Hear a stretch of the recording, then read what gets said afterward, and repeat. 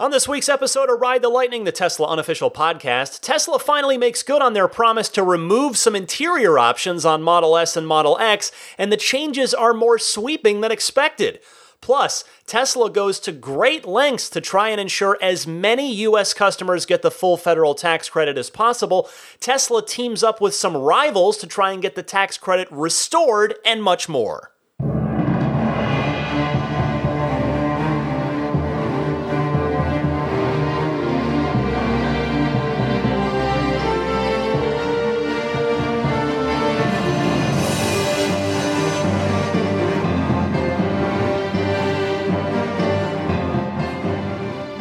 Howdy, friends. My name's Ryan McCaffrey. This is Ride the Lightning, the Tesla unofficial podcast, episode number 172 for November 18th, 2018. And to my right today, Daisy the Boxer Puppy, who's actually voluntarily lying in her crate, just working on a bull stick down there. So she hasn't passed out yet.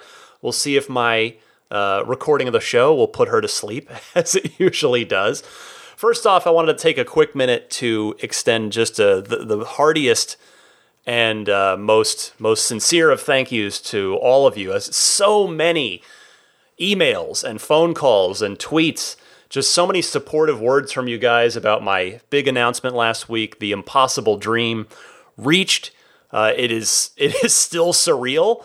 I look at pictures of the car, and it still just doesn't sink in that it's a real thing that will be in my life. It just doesn't make sense to me, but I'm so humbled and grateful. And again, I can't play everything. It would be way too self-serving. I got so many calls, but there was one I think that summed it up pretty well. I just wanted to play one quick call here from Jason in Huntington Beach, who I think really I can let speak for a whole bunch of super nice people that called in, wrote in, tweeted me. So, Jason, the floor is yours. Hey, Ryan. Congratulations on your Tesla Roadster. I think I can help you out with two of the things that are bothering you right now, the tax hit and the name for your new Roadster. With regards to the tax hit, you should be aware that Tesla's referral program doesn't cap out at one Roadster, it caps out at two. If you refer 50 more people, Tesla will send you 2 free Roadsters, the second of which you can sell, and the proceeds from that sale will completely cover the taxes for both cars. Thus, your Roadster is actually free. As for the name, you actually named it yourself a long time ago, and it's perfect. I think you should call your Roadster The Impossible Dream. Love the show. Keep up the great work.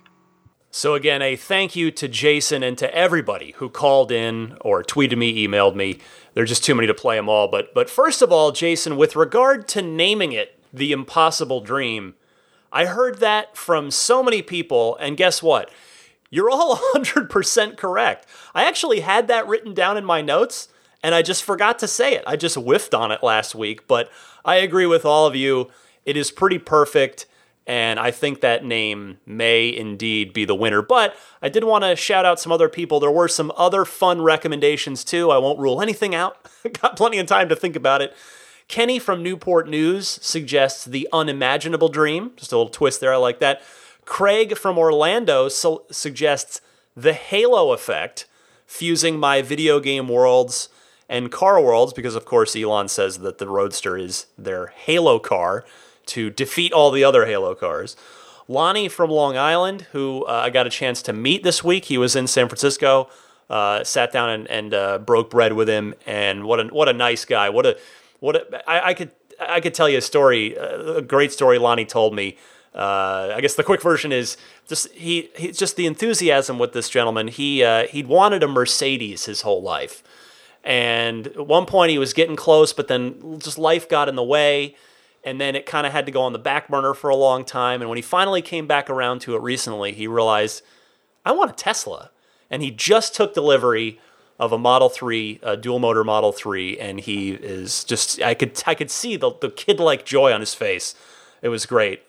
He suggested, by the way, so Lonnie suggested the Roadster name of Maggie, because both Maggie and the car are 1 in a million. And I thought that was very sweet. I really appreciated that. Now, Jason, as to your thought about the second Roadster, Yes, you are right. There have been a few people, Ben Sullins, that have managed to get enough referrals for 2. I'll be completely honest with you, because actually, you're not the only one. A lot of people wrote in with that exact thing or called in, and I won't lie, I have thought about that too. I'll be totally honest. I don't want to come off as greedy or anything else negative. You know, I think you heard me last week. I mean, this means the world to me, and I'm so humbled and grateful. But you're right, though. All the people that called in or wrote in, you're all right in that the unfortunate reality with the American tax code and our tax system is that the only way to truly get a free Tesla Roadster is to, in fact, get 2 free Tesla Roadsters and sell one of them to cover the taxes on both. So I think what I'd like to do, you know, I don't want to be too aggressive about it, but I'm just going to keep putting my referral code out there for those of you in the audience who you know are ordering and just want to make sure. The important thing, get yourself that 6 free months of unlimited supercharging, whether it's my code or whether you do take somebody else's, but that's the most important thing. Make sure, get your 6 free months of unlimited supercharging, but if you'd feel so inclined to use my code, I'd sincerely appreciate it. Because, you know, if taxes, here's the thing, if taxes are around $95,000 on each one, should I get to 2, and I could, you know, sell the second one for probably, honestly, a little less than the sticker price if I had to guess. I mean, to my knowledge, Tesla hasn't sold out of the 1,000 car allotment of the Founders series that are $250K. So I figured, you know, sell it for a little less, sell it, cover taxes for both. There'd be a little left over. What I'd like to do is, if I do make it that far, I'd like to make a sizable donation to a charity to try and pay it forward a little bit. Maybe the San Francisco SPCA. That's certainly the first one that comes to mind. I've done work with them, you know, with Maggie, who is the therapy dog. In fact, this weekend, as you guys hear this, it'll have probably already happened by the time most of you hear this podcast. Sunday morning is Daisy's Canine Good Citizen test. It's a 10-step test, and the dogs have to pass all 10 steps. Not 9 out of 10, not 8 out of 10. They have to pass all 10, and if they do that, they are awarded their Canine Good Citizen certification, which is the key to unlocking pet-assisted therapy work. So we're doing that this weekend, this Sunday. We ran a mock test at the end of our 6-week training class that we finished up last month. She did pretty great on it. So you can't use treats on the test, which is unfortunate because out in the real world, if you're, you know, at a school, at a library, at a hospital, you totally can have treats for the dog. But I get why, you know, they want the dog to be able to do it without treats. But anyway, that's coming up. But yeah, so I think that's what I'd like to do. Should I have the extreme good fortune past what I've already had to make it to 105 referrals for a second Roadster that could pay for the second one and not stick me with a heck of a tax bill. I mean, you know, this is a strange problem, and I want to make sure you're hearing, yes, those are massive air quotes that I'm using right now. It is a bizarre problem to have, but a good one. Don't get me wrong. It is a good problem to have.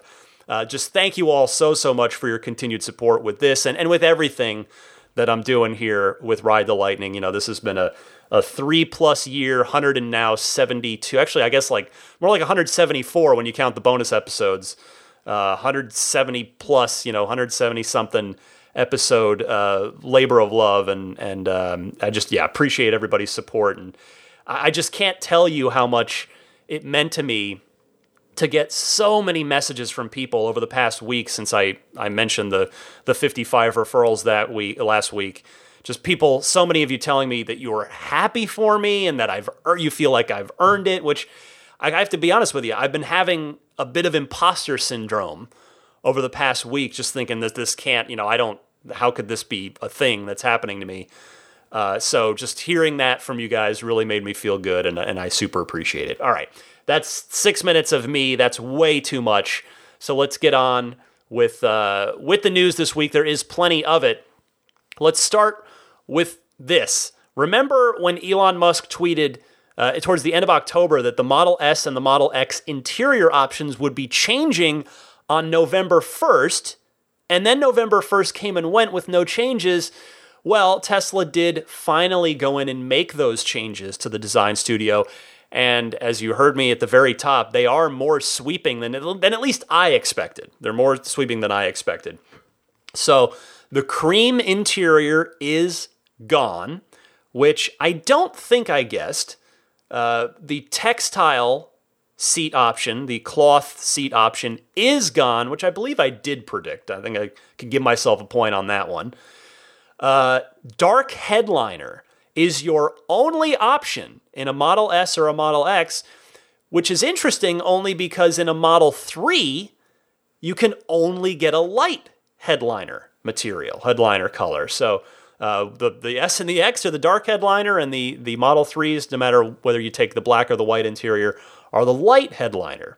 So that really will change the feel of the cars from the inside, from one to the other. Here's the big one. Listen to this. The panoramic roof option in the Model S is gone. You can no longer get a roof that opens up. You can only get the all-glass roof that has been standard on the Model S for some time now. I mean, Tesla, this is an interesting one because the Model S is now, well, officially 6 years old. It officially came out in 2012. And the panoramic roof has been an option since the very beginning. It is one of the oldest, longest running options. And so that is now gone. And the panoramic roof was also the only way to get satellite radio in a Tesla. Apparently they mounted the antenna somewhere up in the bowels of the panoramic roof where they had a spot to put it there. And it is not offered on any of the other cars. So now I wonder if you'll be able to get satellite radio at all as a factory option, or if perhaps Tesla's going to come up with a new way to install it and offer it on all the S's. So it's now that they're just going to be glass roof only, and maybe hopefully the 3s and the X's as well. I don't know, but another change is that you no longer can order the Arachnid wheels on a P100D. They were P100D exclusive on the Model S, but they are no longer offered at all, which tells me that most likely very few people that were even ordering, there's only a certain percentage. It's probably not a great percentage of the orders that are P100D orders to start with, and then it was clearly must have been a relatively small percentage of those that were ordering the Arachnids, so they are gone. And here's another one. This is another Model S option that had been there since the very beginning. The rear-facing child seats, which were a factory-only installation. You couldn't get them after the fact. Those are gone as well, which means that the Model S can no longer officially seat 7 people. That was a big sort of point of I don't want to say advertisement, but that was a feature that Tesla touted in the early days. Hey, you could seat, this is a super safe car, and you can seat 7 people in it. Well, that is no longer the case, which I suppose makes sense because, again, I wonder if the uptake on that was fairly low, particularly when, in 2012, the Model S was the only car that Tesla was selling. But here in 2018, Tesla can sell you a Model X that does seat 7 people, and it can seat 7 adults rather than 5 adults and 2 children. Now, Electrek does report that you can still order this stuff off menu, but man, Tesla has really, really simplified things here. And to be fair, they told us all a long time ago that they were going to do that they laid this out a while back, that they were going to be simplifying everything quite a bit. We're now down to 5 paint colors, enhanced autopilot or not, interior color, and your wheel preference. And this generally applies to S and X. The other big difference, the Model X, you have the seating choice, whether you're doing 5, 6, or 7 seat interior. But really, not a lot of options here. So on the plus side, I guess if you want to take the good side of this, the optimistic view as a buyer, well, it makes it much easier to choose your configuration so that you don't have as many choices to second guess yourself with after you click that submit order button. But there you go. A lot of changes to the S and the X design studios here this past week. Next up, this comes via TechCrunch. Shout out to them. Tesla has teamed up with some of its auto industry rivals to try and get the $7,500 electric vehicle federal tax credit back. TechCrunch saying Tesla, GM, and Nissan are among a group of 15 companies that launched a new coalition aimed at reforming the electric vehicle tax credit. The group, called EV Drive Coalition, brings together a mix of automakers, industry giant ABB, climate change and energy lobbying organizations, and EV infrastructure companies, including ChargePoint. The coalition, which officially launched Tuesday, wants to pass legislation that would tweak the federal electric tax vehicle. I got that totally wrong. Take two. The federal electric vehicle tax credit to, quote, ensure that it works better for more consumers for a longer time frame and spurs increased growth of the U.S. EV market. Arbitrary constraints with the federal credit limit this is not a great show for me today. This is a quote from Joel Levin, the executive director of Plug-in America. He says, arbitrary constraints with the federal credit limit consumer options and make it harder for consumers to purchase the cars they want. Lifting the cap would create a more level playing field for all manufacturers, giving consumers the freedom to decide which car they want in a free and fair market. Increased competition spurs more American innovation and technology, end quote. Well, there's nothing but excellence and awesomeness to see in this, in my opinion. You know, you've got the Bolt, obviously Tesla, GM, Nissan. The Bolt and the Leaf, that new second generation Leaf, are really solid cars. But the fact is, as really solid as they are, they've got good range for their price points.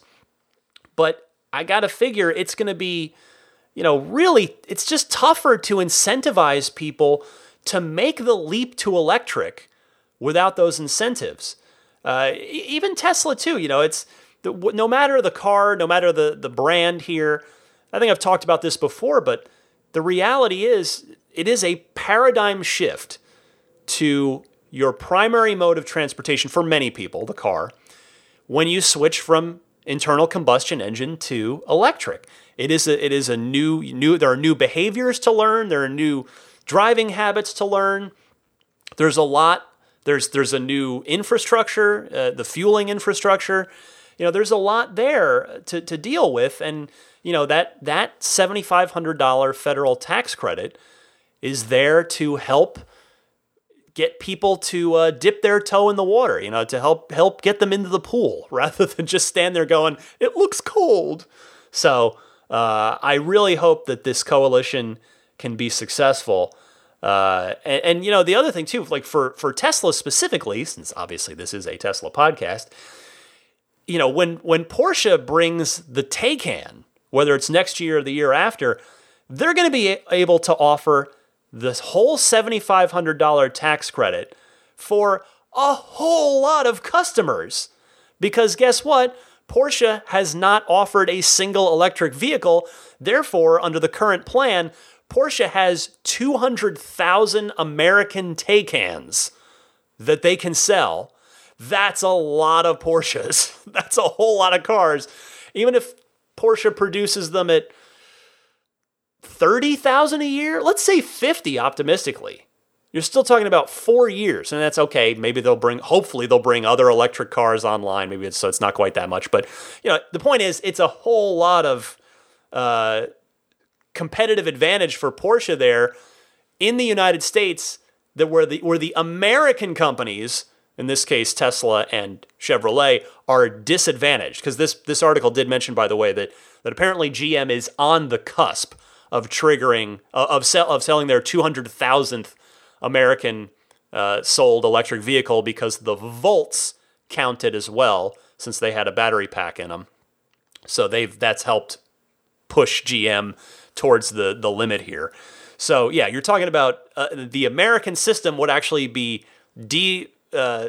stacked against the American car companies who've been more aggressive in the electric vehicle market. So on paper, it certainly makes sense for our government to do something here to try and restore a competitive balance. So hopefully they'll be able to do that. But in any case, the big thing, again, I've talked about this before, it would just be great to get the $7,500 federal tax credit back, not only for the macro mission of accelerating the world's transition to sustainable energy, but I'm more concerned as someone who, sat here and bided my time and saved up and waited and planned and finally got my Model 3 this year. I'm thinking about the micro level, the standard battery customers who've been waiting now. By the time any of them get a car, they'll have waited at least 3 years in a lot of cases for their cars, and they're going to get at best a reduced credit, maybe even a severely reduced credit, the quarter credit, depending on what their timing is by the time those folks are able to order and take delivery. So I'm thinking about them. So I really hope that maybe the proposed bill that I've talked about before can get some extra momentum following the shift here after the 2018 midterms. We'll see if that has any effect on anything here. So fingers crossed, and I will certainly be keeping my eye on this story as I promised before. Next this week, a new anti-theft accessory is being sold by Tesla for the Model S and X, but sadly not the 3 just yet. It's available on the Tesla store now.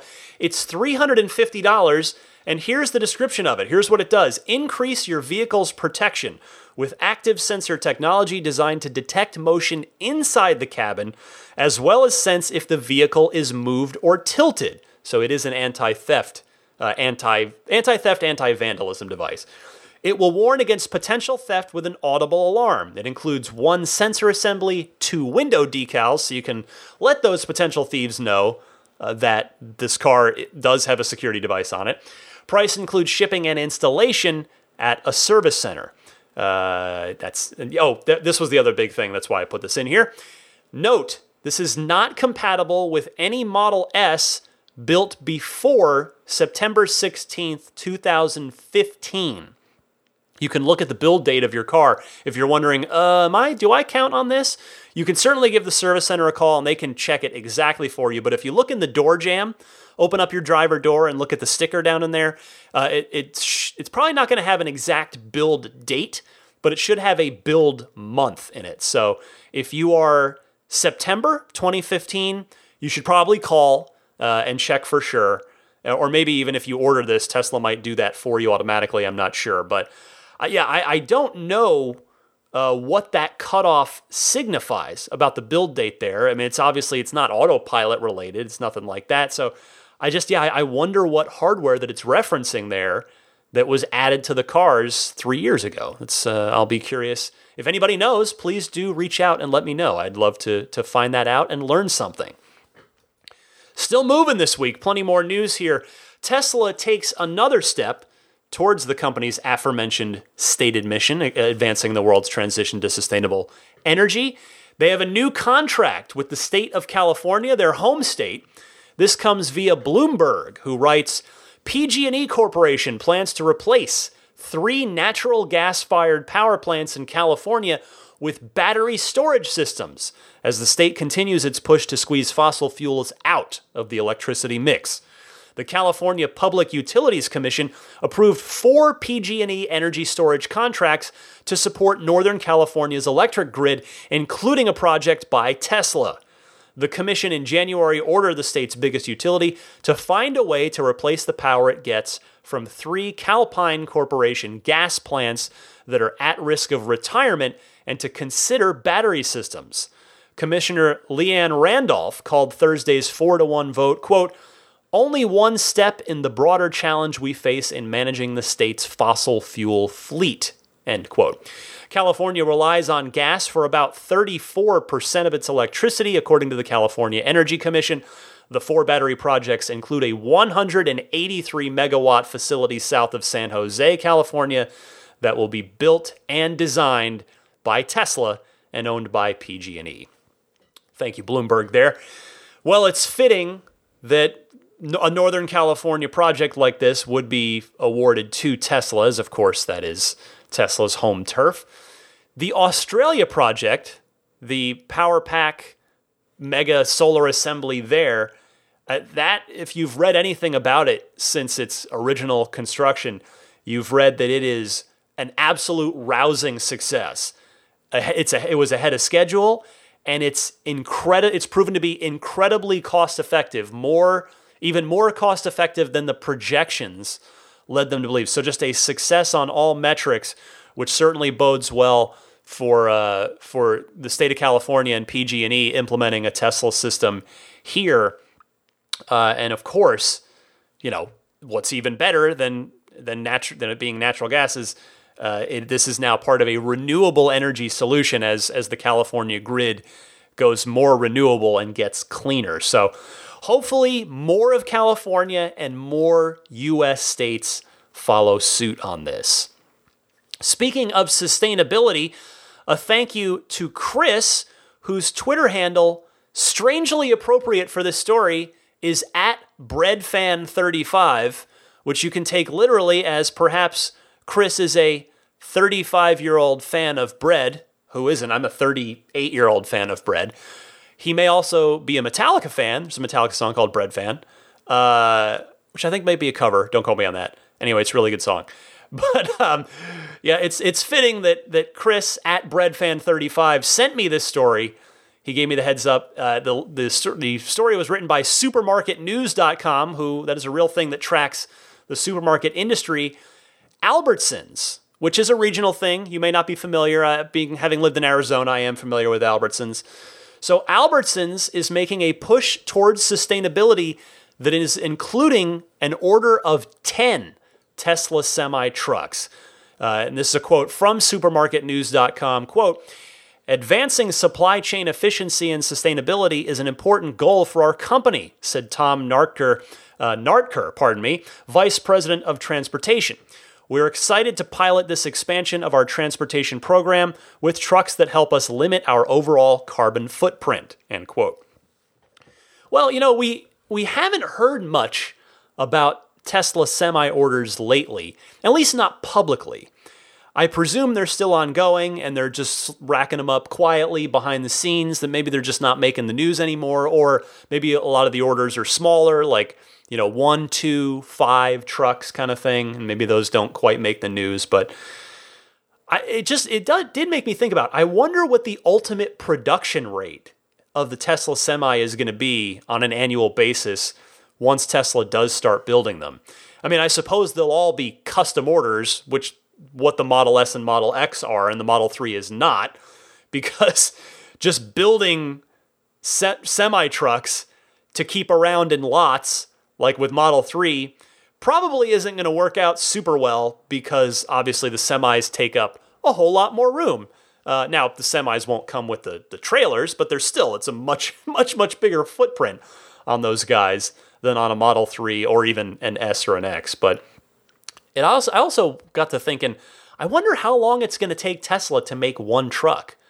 Like, they make, they're doing 5,000 Model 3s a week. 2,000, basically 1,000 S's or X's each per week, which is, 7 days a week. You're looking at, 13 or so, 14 a day, I guess, something like that. So I wonder how long, not 100 something. Never mind. Just don't listen to me. Math's not my strong suit. It's also late, and the smoke is, I'm a little stir crazy today. I'm sitting here in front of, I've got a 3M N95 mask, healthcare particulate respirator and surgical mask, sitting on my desk that most of us stayed home from the office today. It's terrible here. All of San Francisco is blanketed by this smoke, and it's I can't even. It's obviously it's a million times worse for the people actually up north, and then in Southern California, directly affected by these fires that have lost their homes or had to evacuate them. And it's, my goodness, what a disaster. Anyway, that's all to say. I'm sorry. I'm screwing up. I'm screwing up a lot this episode. This is not one of my best episodes. I'm going to be honest with you right now. I'm going to do my best to power through it, though. Anyway, shout out to Albertsons for that 10 Tesla Semi order. Love seeing that. I can't wait to start seeing these on the road. Think about that real quick. Semi trucks now, you see them all the time, whether it's in the cities, on the interstates. You see semis all the time. You realize that as soon as Tesla starts actually delivering these things and they start going into the field in service for their clients, people are going to start posting pictures of them on the internet. Like has anyone ever posted a picture of a semi truck ever? And no disrespect to truck drivers out there, but semi trucks they're a utilitarian method of transportation that serve a specific purpose. But now they're going to be they're going to be paparazzi photographed out and about when they're out in the wild. It's going to be kind of cool to see. Different paint jobs, if companies paint them or put decals on them, people are going to be taking pictures of them, put them on the internet. So that'll be cool. Anyway, speaking of out and about, Model 3 has begun its European tour. So the car will be going on display in showrooms, Tesla showrooms. No word on test drives as of yet, but here's a list courtesy of the Tesla Motors Reddit for rounding these up. The car is viewable now in Oslo, Norway, in Dusseldorf, Germany, in Munich, in Lisboa, Portugal, in Barcelona, in Spain, Milano, in Italy, Zurich, in Switzerland, Zaventem in Belgium. It looks like a temporary situation, November 14th to the 25th in Solna, Sweden.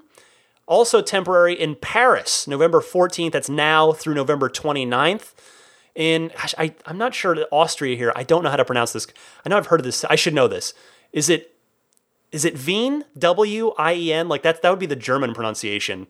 You can tell I took German in high school. In Austria starting November 19th. In Göteborg, Sweden, November 24th to December 8th. And by the way, to all my European listeners, I can hear you cringing. I'm very sorry. I'm not intentionally slaughtering these. I do apologize. In Täby, Sweden, starting November 26th. And in Malmo, Sweden, starting on December 17th. So there may be even more than this, but that is the list for now of the European places where you can go and see the Model 3 in person, go sit in it, touch it, see it in the flesh, in the metal, as it were. And I'll tell you, this is just further evidence to me that orders are going to begin soon, hopefully in December. Hopefully in a month from now, a whole bunch of you listening to me in Europe will have ordered your car. That is the hope. Because you remember, that's Elon mentioned on the Q3 earnings call that they would hopefully be starting European orders in December. So to my European listeners who are going to see this car for the first time, I extend to you the same request, I guess, as it were, that I extended to my Australian friends when they got the car down in their showrooms a couple months ago.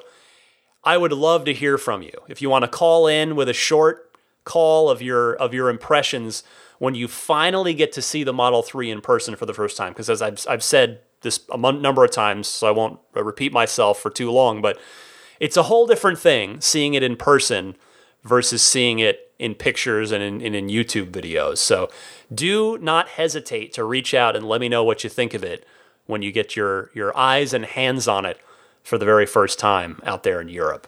And big news for Europeans as well. The Model 3 is confirmed there to have a CCS2 plug, which I believe should make a lot of the European folks happy.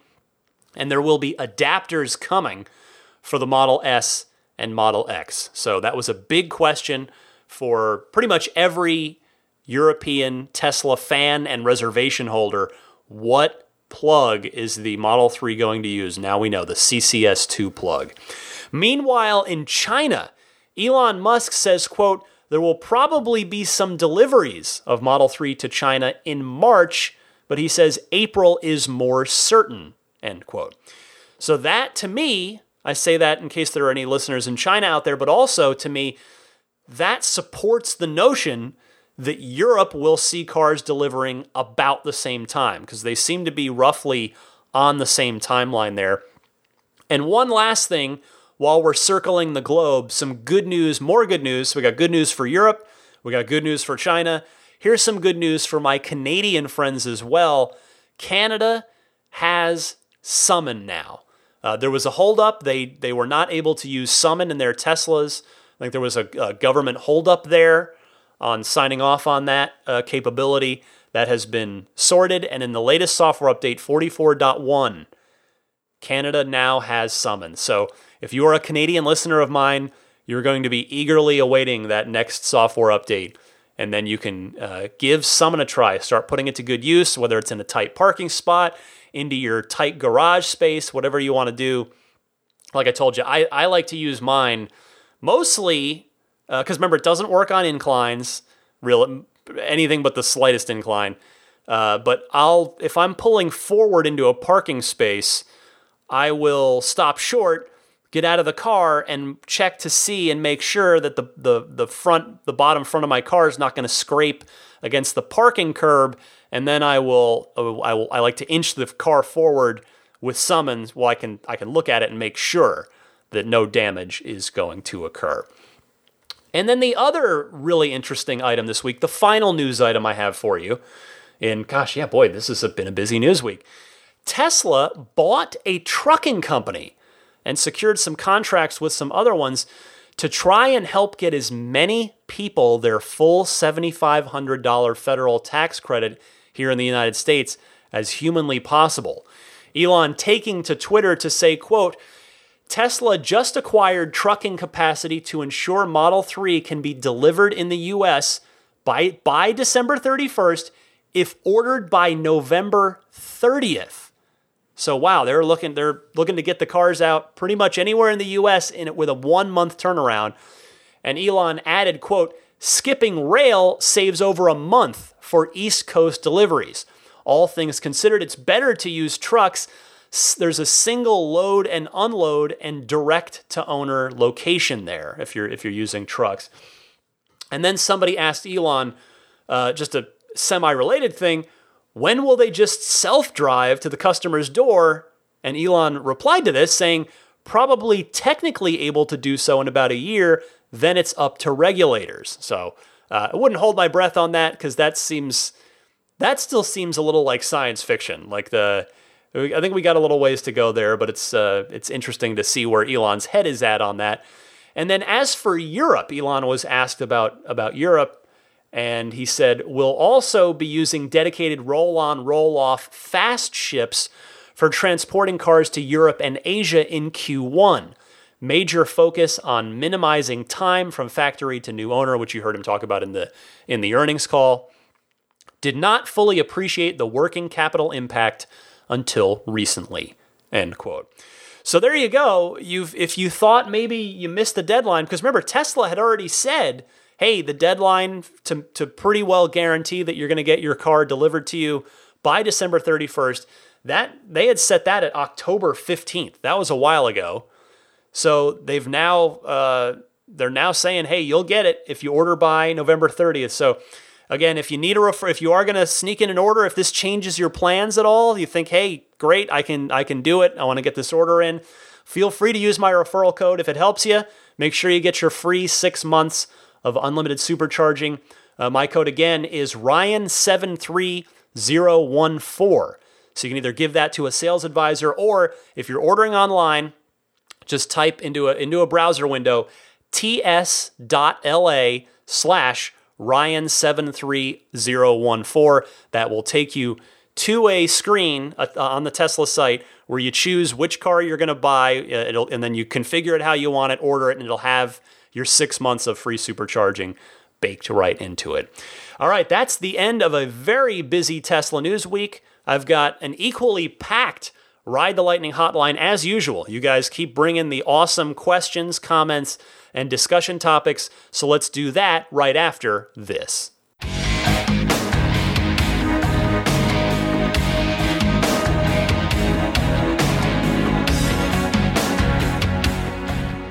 Now know Daisy's asleep on the couch. It didn't take that long. All right, time for the Ride the Lightning hotline. If you've got a question, comment, or discussion topic for the show, I encourage you to call in anytime, day or night. 2 easy ways to do that. Whichever way you go, please try to keep your call to a minute and a half tops. That would really be super helpful. And so you can either record your question on your smartphone. Usually most smartphones have a built-in voice memo, voice recorder program of some kind. And you can email that file to me at teslapodcast@gmail.com. Or you can call in on the Ride the Lightning hotline. It's a toll-free number. You just call in and you're leaving a message. That's all you're doing. That number is 1-888-989-8752. Again, that's 1-888-989-TSLA. And if you know someone special with an upcoming birthday, anniversary, graduation, or some other special occasion, you can give them a unique gift of recorded voices from friends and family telling them why they're special. The recordings can be podcasted or put onto a keepsake. Visit lifeonrecord.com to learn more. Let's kick it off with Peter in Boston. Wants to talk a little Model Y. Sounds fun to me. Peter, go ahead. Hey, Ryan. Peter again here from Boston. So, with the Model Y being unveiled in March of next year, since you coined the whole 3D, P3D, P3D Plus naming convention, how are we going to think about the Model Y? YD, PYD? I don't think that's got quite the right ring about it. So, I thought you maybe want to noodle on that, and maybe the rest of the folks on the Tesla podcast can think about that as well. Thanks. I like this, Peter. This is a fun call. So we could go with Pi for the Performance Model Y, PY, right? We could go with Larry for the long-range model, LRY, right? We could go with Mary if there happens to be a mid-range model, MRY. And we could go, and I don't mean this in a negative way, but we could go with sorry for standard range, SRY. So, because they might, remember, it's possible that they might all be dual motors the way that the Model X is. I kind of figure it won't be since it's the lower cost model, but it's possible that could be the case. So, we might, if you're thinking, well, what about if there's a D in there? Well, we might not have to worry about the Ds potentially if they end up all being dual motor cars by default. Love that, Peter. Thank you so much for that fun call. Let's go next to Tom in Chicago. Wants to talk about Navigate on Autopilot. Tom, you're on the air. Hey, Ryan. It's Tom from Chicago again. First off, just wow. Between the Roadster and an Elon interview, you have to be just floating nowadays. But you've always been a thorough, fair, and above all professional Tesla community leader, so you definitely deserve it, man. Anyway, I'm calling regarding Navigate on Autopilot today. I have a 70-mile commute to work, which spans 4 different highways, so this feature is a big deal to me. And I tested it out for myself this past week on my Model 3, and I really do like it. However, there's no way to select your route. The navigation doesn't present options like other services do, so you just have to take whatever it suggests. So for example, for the route it suggests for my commute, while it may be technically faster, there's just a ton of construction on that series of highways, so the lanes are really narrow and the lane markings are all over the place, which disrupts and often negates the use of autopilot. So for me, I'd rather take the extra time on the commute because I can just use autopilot and be safe and comfortable along the way. So, do you know of any workaround to try to select your own route? Anyway, thanks for taking my call. Later, dude. That is a great piece of feedback, Tom. Sadly, I don't know of any kind of workaround there. I agree with you completely, though. It would be great to have a few different options because I'm the same way. There are times where I know a certain way is going to be a bit easier, if not necessarily being literally the fastest route, and I would rather have the easier way to go. So hopefully Tesla will integrate choices into the navigation system at some point in the future. And by the way, thank you so much for the kind words. I really appreciate that, Tom. Tony's next. He wants to talk about AP1 versus AP2. See if I can help Tony make a buying decision here. Tony, go ahead. My name's Tony, and I want to say thank you for your show. It's very informative. Now that the Model 3 is out, used Model S's have become very inexpensive and in some cases cheaper than the new Model 3s with the same features. However, many of them are equipped with first-generation autopilot hardware. Can you please explain the differences in the different autopilot hardware versions and where a pre-2016 Model S will stop getting autopilot updates? Basically, I'm curious, how sophisticated can that first generation autopilot hardware get? Thanks again. Have a nice day. Tony, I hope you have a nice day whenever you hear this as well. So this is one of those important evergreen topics that I think is good to revisit from time to time. There may be new listeners, maybe you're a new listener, so this is a good time to bring it up, I think. So in short, Autopilot 1, to the best that we know it, is done. It's done getting new features. But it can do a lot of great stuff. It does auto steer and traffic adaptive cruise control, which are the core of Autopilot as we know it so far today. And Autopilot 1 can also park itself, do the lane changes when you initiate them on the freeway with the turn signal. And the one trick that it can do that Autopilot 2 Plus currently can't do is read speed limit signs. That's been a topic on recent episodes here. The only thing, really, it's navigate on autopilot. That is where Autopilot 2 and up has surpassed Autopilot 1. So to be clear, you would still be getting a really great driver assistance system if you elect to buy an Autopilot 1 car, but that car will never be capable of full self-driving or of the navigate on autopilot system that we now have in the newer cars. So hope that helps for you, Tony. Take care. All the best to you. Let's go next to Doug in Connecticut, who wants to talk winter, because winter has already struck in certain parts of the country. Doug, go ahead. Hey, Ryan. Hi, my name is Doug. I'm calling from Connecticut. I'm new to the Tesla family. Actually, I haven't received my car yet. I'm in the final process of getting it, and will be delivered hopefully November 26th. It's a Model 3, one of the new mid-range models. I've been reading lately on a couple websites and a few forums that a few owners in the colder regions are reporting some issues with the windows on these cars, having some problems where they get stuck when it's freezing and they can't go back up, and it seems like there might be, I don't want to say damage, but it seems like there's some issues with the way the windows come down after you have to open the car, and even when the owner has heated the car for an amount of time, it's some issues. Is this a problem with like winter and these Model 3s that just wasn't looked at last year since they kind of were released late in the season? Since I am accepting delivery shortly, and I live in Connecticut, we do have our fair share of snow and ice and all the other good stuff, including today it's going to start. So I'm just curious if this is being overblown. Have you heard anything about it? Hopefully not. And anyways, regarding your podcast, it's great. I just discovered it a few episodes back, and you had your new user podcast, which was so beneficial and great to me, especially all the stuff you covered. Anyways, enjoying the show, and thank you very much. Bye-bye. Doug, first of all, congratulations on your imminent delivery. That is going to be a great day for you. I have no doubt about that. And yes, I have heard about this. It's been making the rounds in the community this past week. Sadly, it's been amplified by the Fudsters, but we won't worry about that. I have to say that I honestly don't know if this is a quote-unquote real problem or not, because as you mentioned, there were Model 3s out there last winter, though admittedly not a ton of them, nowhere near as many as there are now. But the point is still, I don't remember this being reported as an issue last year. But to be more constructive, to try and help you out a little bit more than just saying I think and maybe, I wanted to pass along a tip from my friend Trevor Page from the Model 3 Owners Club website. Trevor lives in Ontario, Canada, so he has plenty of experience with winter weather and winter driving.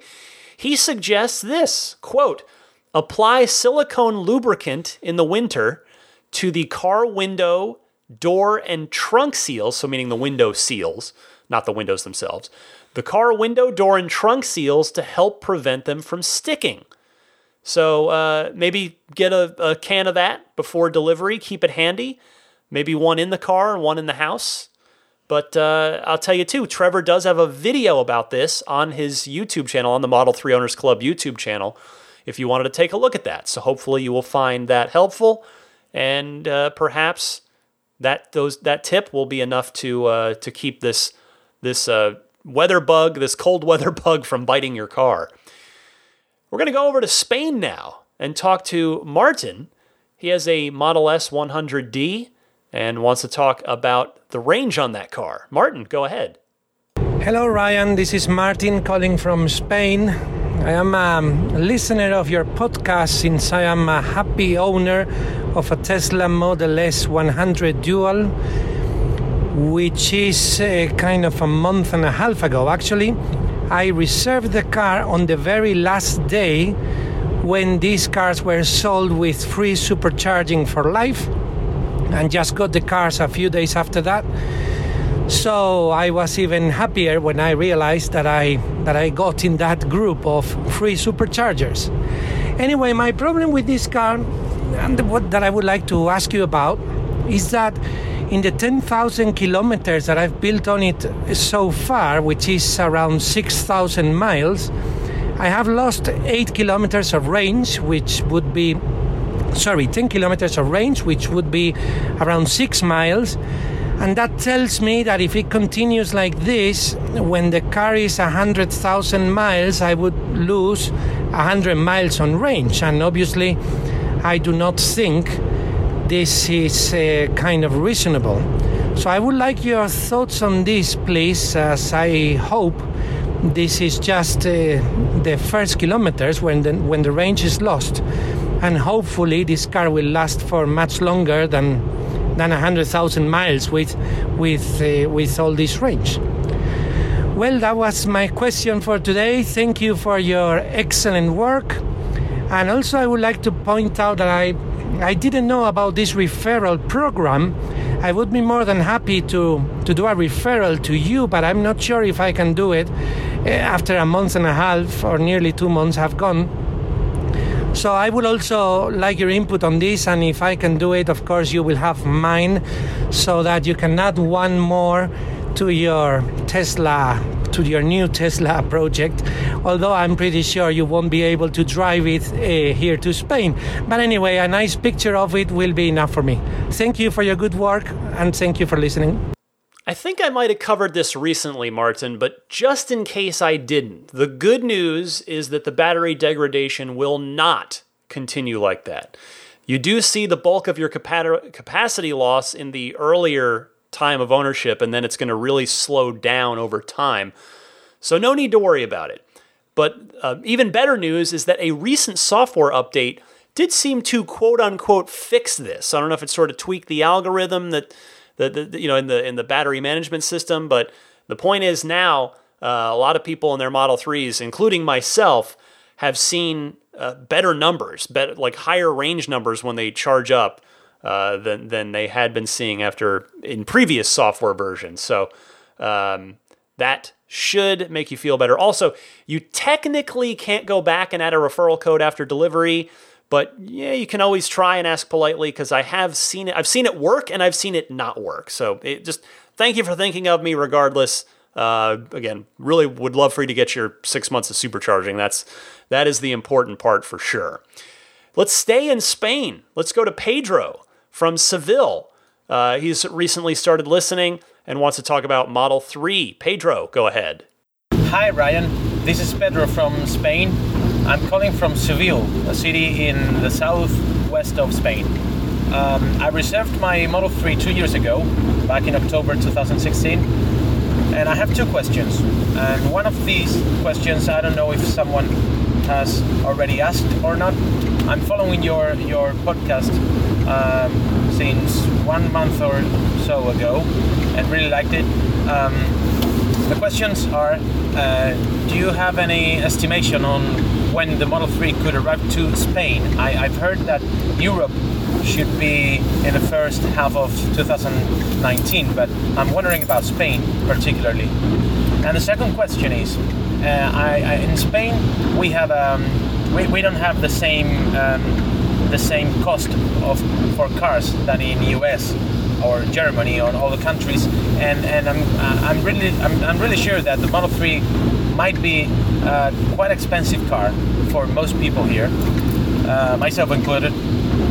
And I'm wondering if the Model 3 standard interior and also the standard battery, do you have any insights? Do you have any renders, any drawings or anything on how could the standard interior look like? Thanks a lot, and really, I really appreciate your podcast and continue your good work. Thank you. Welcome to the podcast, Pedro. If Spain is a left-hand drive country, you will hopefully get the car starting in Q1 2019 with the rest of Europe. So in other words, in about 3 to 5 months from now. But as you heard earlier, the showroom model has arrived, so you can go check it out. I encourage you to do that. As to your other question about the standard interior, it's never once been seen publicly, so we have no concrete details there as of yet. And yes, I do plan to ask Elon Musk about this if and when this interview happens. Thank you for your call. Let's go to James in Oxnard next, who has just going to educate us all, hopefully, on the USB stick-powered dash cam. James, go ahead. Hi, Ryan. It's James from Oxnard. I've listened to your podcast many times. This is my first call. I've owned a Model S, 3 different models at different years from 2013 on, and I currently also own a Model 3.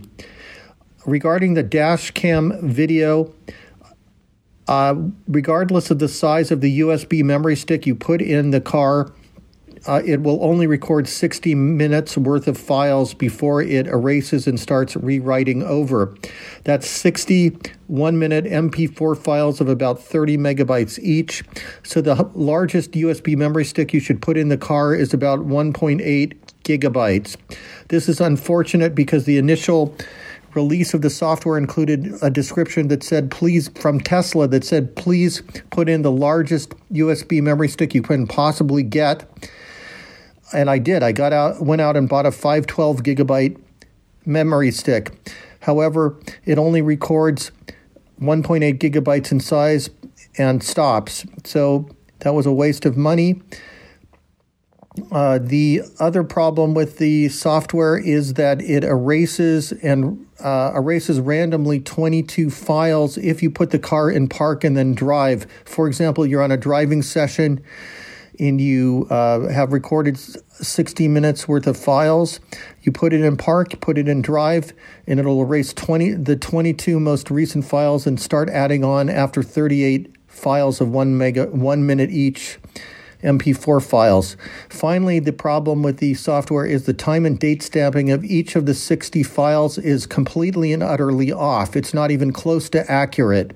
Even though the car clock and the calendar sync of my iPhone were perfectly accurate, the actual time and date stamping of each file was way off. Sometimes it was early, like it was yesterday, and sometimes it's in the future. It'll say tomorrow and a date hasn't even occurred yet. But it's random. It's like some hours and some minutes off. It's not even like within GMT time or something. It's actually hours and minutes off.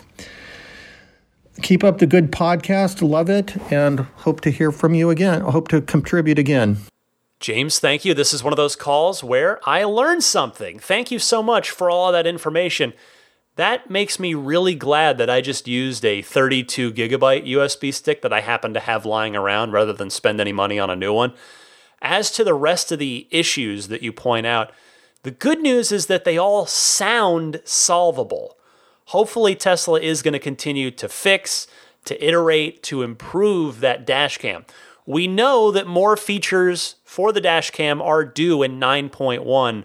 Elon had told me that on Twitter. So with any luck, those improved features and fixes are also going to include some of these fundamental, boy, I'm really off my game today, architectural fixes that you noted in your call. Thanks so much. Jonathan in Atlanta is up next, wants to talk about paint issues with regard to the Model 3. Jonathan, go ahead. Hey Ryan, Jonathan from Atlanta again. Hey, a buddy of mine just took delivery of his Model 3. I was actually present for the said taking of delivery, which he received at his home. Very cool experience. The guy spent a lot of time with him, and I as he was all excited, I kind of went over the car and just picked out some glaring things that were there very few that needed to be addressed. Because when you're in that happy mode, you tend not to be able to think straight. So I was there to be the straight thinker. Anyway, a couple things I wanted to point out. The first is those panel gap stuff. It's gone. I mean, at least with his car and my car, no problems. But he and I were talking about it because we met today. First time we could actually see the car because when it was delivered, it was at night to him. So we met up about halfway, kind of a little south of Atlanta, just to wash the car. I went over like a little tutorial on how to wash the car and to look at those little paint swirl issues or the buffing faded areas that needed some paint correction. He and I were talking about it, and we really, when they addressed the panel gaps, they really got it taken care of quickly. One of the things that we both agreed on is, why can't they get the paint straight? There's some obvious faded areas. There were at least 13 or 14 faded areas that just being a novice in I hate to even use the term paint correction, I was able to get the vast majority of them out myself with the right compound and the right buffing pad. But it just seems like if I'm able to do it as a novice pretty easily, why can't at the delivery center they just take the time, have a detailer there, and just knock those out on each car? It perplexes me. I just was curious on your take on this. Sorry for the long slight statement and question. That's it. Happy for the Roadster too, man. That's awesome. Thank you for the call and for the kind words, Jonathan. And hey, congratulations to your friend as well. As to the paint issues, this seems to be the big bottleneck for Tesla right now, or at least, let me put it this way, a big bottleneck, if not the. It's not battery packs right now. It's not battery modules. It doesn't seem to be general assembly.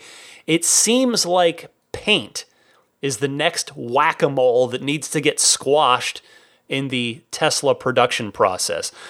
Elon, I believe, has even publicly mentioned that the paint shop is the big bottleneck, I think, if memory serves correctly. And as for why they can't address it themselves, these little issues, my guess is simply bandwidth. Tesla is scaling up so fast that my suspicion is that they just can't spend as much time per car compared to what they used to when they were only making half the number of cars per week that they are now. So let's hope that the output of the paint quality improves as the production rate steadies and profitability normalizes. Hopefully they can do some hiring in that area if need be to help get those issues resolved before a customer ever sees them. Jeff from Durham has a Model X on his way and wants to talk about, traveling in it and what that might be like. Jeff, go ahead. Hi, Ryan. This is Jeff from Durham, North Carolina. Here's my question. I'm taking delivery on a new Model X the middle of December, and I'm very excited about that. But with all the popularity of the Model 3, and of course all the Model S's out there, and the Model X, and the new Model Y, do you think eventually there's going to be an overload on all the supercharging stations? And do you think Tesla has plans to take that into account, add more superchargers, more locations? And I wanted to get your thoughts on that. Also wanted to tell you that I really enjoyed the beginner's guide to owning a Tesla and the pro tips. They are very helpful, and I've learned so much from you. I really appreciate it, and keep up the great work. Thanks again. Thank you so much, Jeff. I am very happy to be of use and of service to you. And congratulations on that Model X, by the way. You are getting the most technologically insane Tesla that exists. And I mean that in the very best of ways, by the way. Elon's talked about how they crammed way too much cool stuff into it all at once rather than, introduce the car in a more basic version and evolve it over time. He's told that story many, many times. So you are getting the technological beast of the Tesla lineup. I wish you nothing but good health and enjoyment while you're going to use it for many, many years. To your question, Well, the supercharger issue, that is always going to be the ongoing challenge for Tesla. I think this is why the free supercharging has gone away, why the urban superchargers are being rolled out, and why most of the new supercharging stations that are going up are huge, meaning 20 to 40 stalls. I think they're doing their best to try and keep up with the growing fleet. And what I would say to you that might help ease your mind a little bit, you can always go to tesla.com/supercharger to get an updated look at all the superchargers that are live, that are active, they're there for you, as well as the upcoming locations. They'll be marked coming soon. So again, all the best to you, Jeff. I hope that delivery day comes up very soon. Hopefully, this is the tough part of the wait. The part where after you've ordered and before delivery. It's the shortest part of your wait, really, in the grand scheme of things. I guess if in X, you probably haven't been on a reservation list for a while. But anyway, it is still the hard part, waiting after you've ordered, waiting for delivery. But it'll go by fast, I promise you. Let's end this with the aforementioned Lonnie from Long Island. Again, wonderful gentleman to sit down and chat with over a meal. He wants to call in and talk about something that may be of interest to perhaps Tesla themselves. I'll let Lonnie explain it. Hi, Ryan. This is Lonnie from Long Island. I am a longtime listener and first-time caller. Last week, I took delivery of my dual-motor Pearl White Model 3.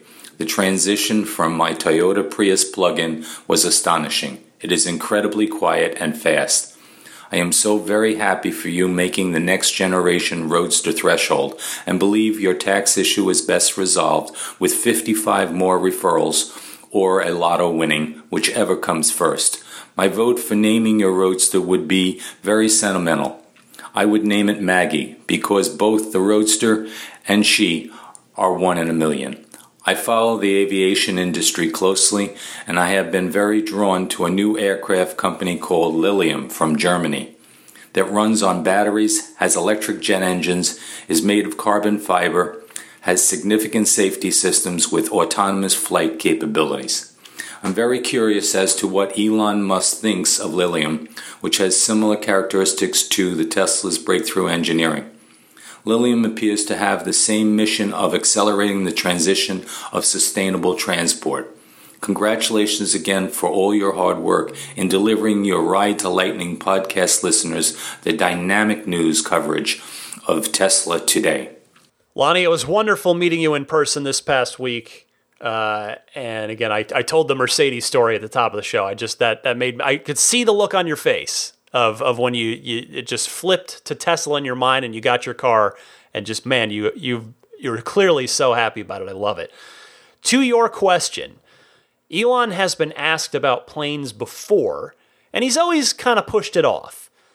I think my opinion on that is that I think he's really just focused right now on the short-term health of Tesla and getting the company to sustainable profitability, so that then he can think a little bigger again. That is my take on it.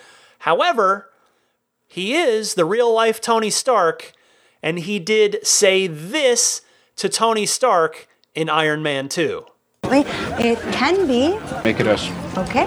Mr. Musk, how are you? Congratulations on the promotion. Thank you very much. Elon, Thank you. those Merlin engines are fantastic. Oh, thank you. Yeah, good idea for an electric jet. You do? Yeah. Then we'll make it work.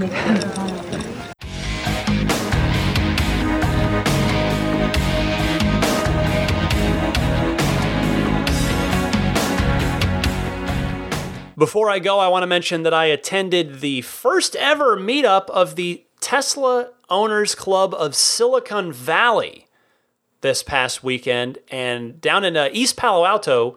It was right adjacent to the East Palo Alto superchargers.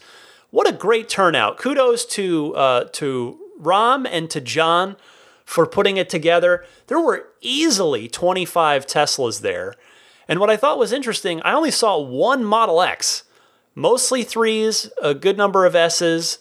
I just thought that was odd. The math on that just doesn't work. Why would there have only been one Model X? But in any case, yeah, huge turnout, 25 cars. both John and Ram, the organizers there, even they were surprised at quite the turnout. But it was just wonderful to see and great to talk to a whole bunch of people. Bob from Minnesota, who's a listener of the show, he was in town. I said, hey, why don't you meet me at this thing? And I feel bad Bob and I didn't get to talk for super long. I apologize to you, Bob. It was just a lot of people to chat with, but what a great event. If you have a Tesla club, a group in your area, give it a shot. Go out there. Maybe it won't be for you, but maybe it will be. You go out and do a meetup or a drive. I've always really enjoyed car club events going back to my DeLorean days. So I thought I just had a blast with that. It's nice. You stand around and you hang out. You check out all the little mods that people have on their cars or their stories, their adventures. It's a really, really good time, and I really enjoyed that. I look forward to the next one. I did notice at this event, too, there was a car that pulled up, or at least drove by. I don't know if it was part of our group or not. I didn't get to see who the owner was and talk to them, but it was a brand new Model 3, and I saw it go by, and no plates, but it had the dual motor badge on it. So no spoiler, no red underline. So it would appear that Tesla, which I actually had heard this from a Tesla source, and it does appear to be happening now, that the new production cars are delivering with their badges already installed from the factory. Now, I don't know if that includes spoilers, if you're ordering a performance Model 3, but it does. Again, I saw it with my own eyes that there was a dual motor car that had its badge. So that was cool to see. And for those of you like me that are waiting for your spoiler and or your badge, hopefully this means that it's going to be happening for us very soon, because we're already into mid-November. I mean, not that I'm not complaining. It's, this isn't a complaint. I do want it, but I'm not, it's not something that keeps me up at night. But it's now, let's see. It's been 3.5 months since I got my car. Still don't have the spoiler and the badge. Would love to get it on there, but it'll happen in time, no doubt. And then our pro tip for this week. This has been a popular segment. I've gotten a lot of good feedback on this, some good contributions. I want to go to Joe from New York, who has a tip for new owners, particularly as this winter snap is hitting a lot of the country. Joe, take it away. Hey, Ryan, Joe from New York. Just wanted to point out a observation, a little tip for new Model 3 owners, that as your battery is cold, especially for those of us in the Northeast, you'll see that the regenerative braking is limited because of that, but you'll also see an indicator of how limited it is. Take a look at the line that goes under the speedometer, and you'll see that towards the left, rather than a solid line, it is dots to indicate that it does not have full power. Just a little tip, and that way you'll know when your regenerative braking is back to full force. Take care. Thank you, Joe. That is our pro tip of the week. As I said, that chilly weather begins to set in many parts of the country here, seemingly a little early this year, in mid-November. Okay, let's hit the road. But before I do, AbstractOcean.com. They've got all kinds of fun Tesla accessories. They got a new one for those of you who might not like the performance badging on the Model 3s. Well, they're selling one. They are selling a P3D Plus badge in the exact style of the Model S and Model X badge. So the red stylized P, a silver 3, and a red D with a plus. So you can order that. They've got that for $20. You can do just the D. You can get whatever you want on there. So they're selling just exact Tesla. I don't know if replica is the right word, but they're going to stick to your car and everything. They've got the badging there. If you're not a fan of the dual motor badge that Tesla themselves is offering on the cars, so you can get that. All kinds of stuff. AbstractOcean.com. Use the coupon code RTLPodcast at checkout to get 15% off of your first order there. Immaculate Reflections, if you're in the mood for some detailing for your car, whether it's paint protection film, ceramic coating, paint correction, a thorough clay bar wash and wax, whatever, any one of those, all of those, whatever you're in for or have in mind, Jeff at Immaculate Reflections will take good care of you. Check him out at irdetailing.com. I want to thank the Patreon producers. They are wonderful folks who continue to support me at the $20 level or higher on Patreon. Our newest Patreon producer, please correct me if I'm mispronouncing this, Stig Mickey, I don't know if it's Jensen or Jensen, if it's depending on the pronunciation there. I'm going to go with Jensen for now. Stig Mickey Jensen, please correct me if I've got that wrong. Also, Luxendary.com. They actually, they sent me some samples of their products. They are doing Tesla-inspired smartphone cases. And they even kindly said, hey, I'm going to send you some. Check them out if you like them. You can mention them on the podcast. So if you go to luxendary.com /RTL, LUXENDARY, luxendary.com. I don't know if it's supposed to be Luxendary or Luxendary. Either way, maybe it's a potato thing, tomato. Anyway, if you use that URL and you end up grabbing one thing, grabbing a bunch of things, whatever, you'll automatically get a 15% discount applied to your entire order. So that's very kind of them. Thank you to them.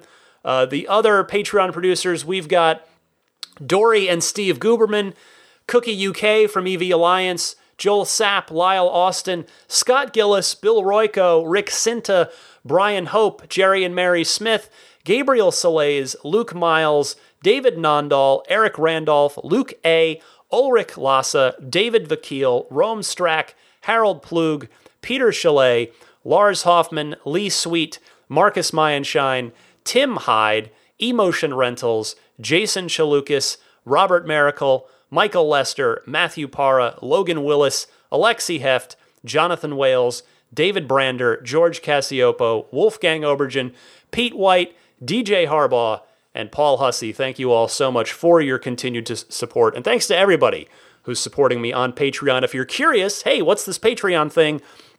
It is a totally optional way in which you can support my efforts here on the podcast if you feel so inclined. All the information is at patreon.com/Tesla podcast. Patreon is spelled Patreon. I think that's about everything I mentioned. You know, the email address, you can email me, teslapodcast@gmail.com. You can follow me on Twitter and Instagram. DMC_Ryan is my username on both of those platforms. Give you my referral code. Yes, if you're ordering a Jada wireless charging pad for your Model 3, again, there's sadly no discount on that one, but I do get a couple bucks if you order through this URL, so if you feel so inclined, it's getjada.com, Jada spelled Jeda, getjada.com/REF/8. And that about wraps it up. Again, just a friendly reminder, Google, if you're a Google user, Android user, they are phasing out podcast support in Google Play Music. So they want you to use the Google Podcasts app, which on the good news there is the feedback I've gotten on that from people is that it is apparently pretty good, that it's not a downgrade for you at all. If anything, it's either a lateral move or an upgrade for you. So the old Google Play Music feed apparently is not being updated, and there's nothing I can do about it. So if you're a Google user, subscribe on Google Podcasts. If you're an Apple user, subscribe on iTunes. Again, subscribing is free. It just means the show downloads to you automatically every time a new episode posts. So yeah, subscribe on iTunes, Google Podcasts, Stitcher, TuneIn, which is, you can get it in your Tesla via TuneIn as well, Spotify or YouTube, just the audio. There's no video, but just the audio dump of the show is on YouTube if you want to check it out there. And then the hosting site where you can grab individual MP3 downloads or pick up the RSS feed, that is found at teslapodcast.libsyn.com. I believe that wraps it up. A huge thank you to everybody again for your continued support, your continued kind words. This has been quite a time for me personally, for Tesla as a company. Think of just real quick. I'm part of this group. 6 months ago, how many of us had taken delivery of our cars? That's like May is 6 months ago. Not a ton of us. Like it's the cars that started to get out, but like, man, in the last 6 months, I wonder what percentage of the Tesla, of my Ride the Lightning audience here has gone from non-owner to owner. Probably a lot of those are Model 3s, but S's and X's too. So it's been really cool. It's just the growth of this company has been fun to be a part of, fun to watch, fun to root for. And it's not over. We're here in the heart of Q4. Q4 is a serious, important quarter for Tesla. I've already heard from some people like, oh, you want to try and you're going to try and do the volunteer thing at the Fremont Delivery Hub at the end of the quarter again. And I'd love to. I'm actually going to be in Arizona for New Year's with my parents and extended family down there, my sister and her husband and a bunch of aunts and uncles and cousins. So my hope is that I'd like to try and get a hold of the Arizona people. I know there are a couple stores. There's a Scottsdale and Tempe, I believe. But I would love to go down and help out for at least one day down there. Well, I don't know if it'll be the 31st, maybe the 30th, but sometime during that last week. So if I've got any Arizona listeners out there and we wanted to try and, mobilize something together, feel free to reach out to me. I'd love to try and be a force for positive, I don't want to call it positive change, but let's just say a force for good to try and help the Tesla team down there in Arizona while I'm visiting. I'm sure, by the way, I'm not saying, I'm sure folks are already planning this. There may already be an Arizona group that's got this in the works. I'm not coming in here and saying, I'm going to do this. And I'm just saying, hey, I'd love to help out if I can be of use. So with that, I will let you go for a snoring Gassy tonight. Daisy the Boxer Puppy. I'm Ryan McCaffrey. This was episode 172 of Ride the Lightning. Happy electric motoring, my friends, and I'll see you back here next week.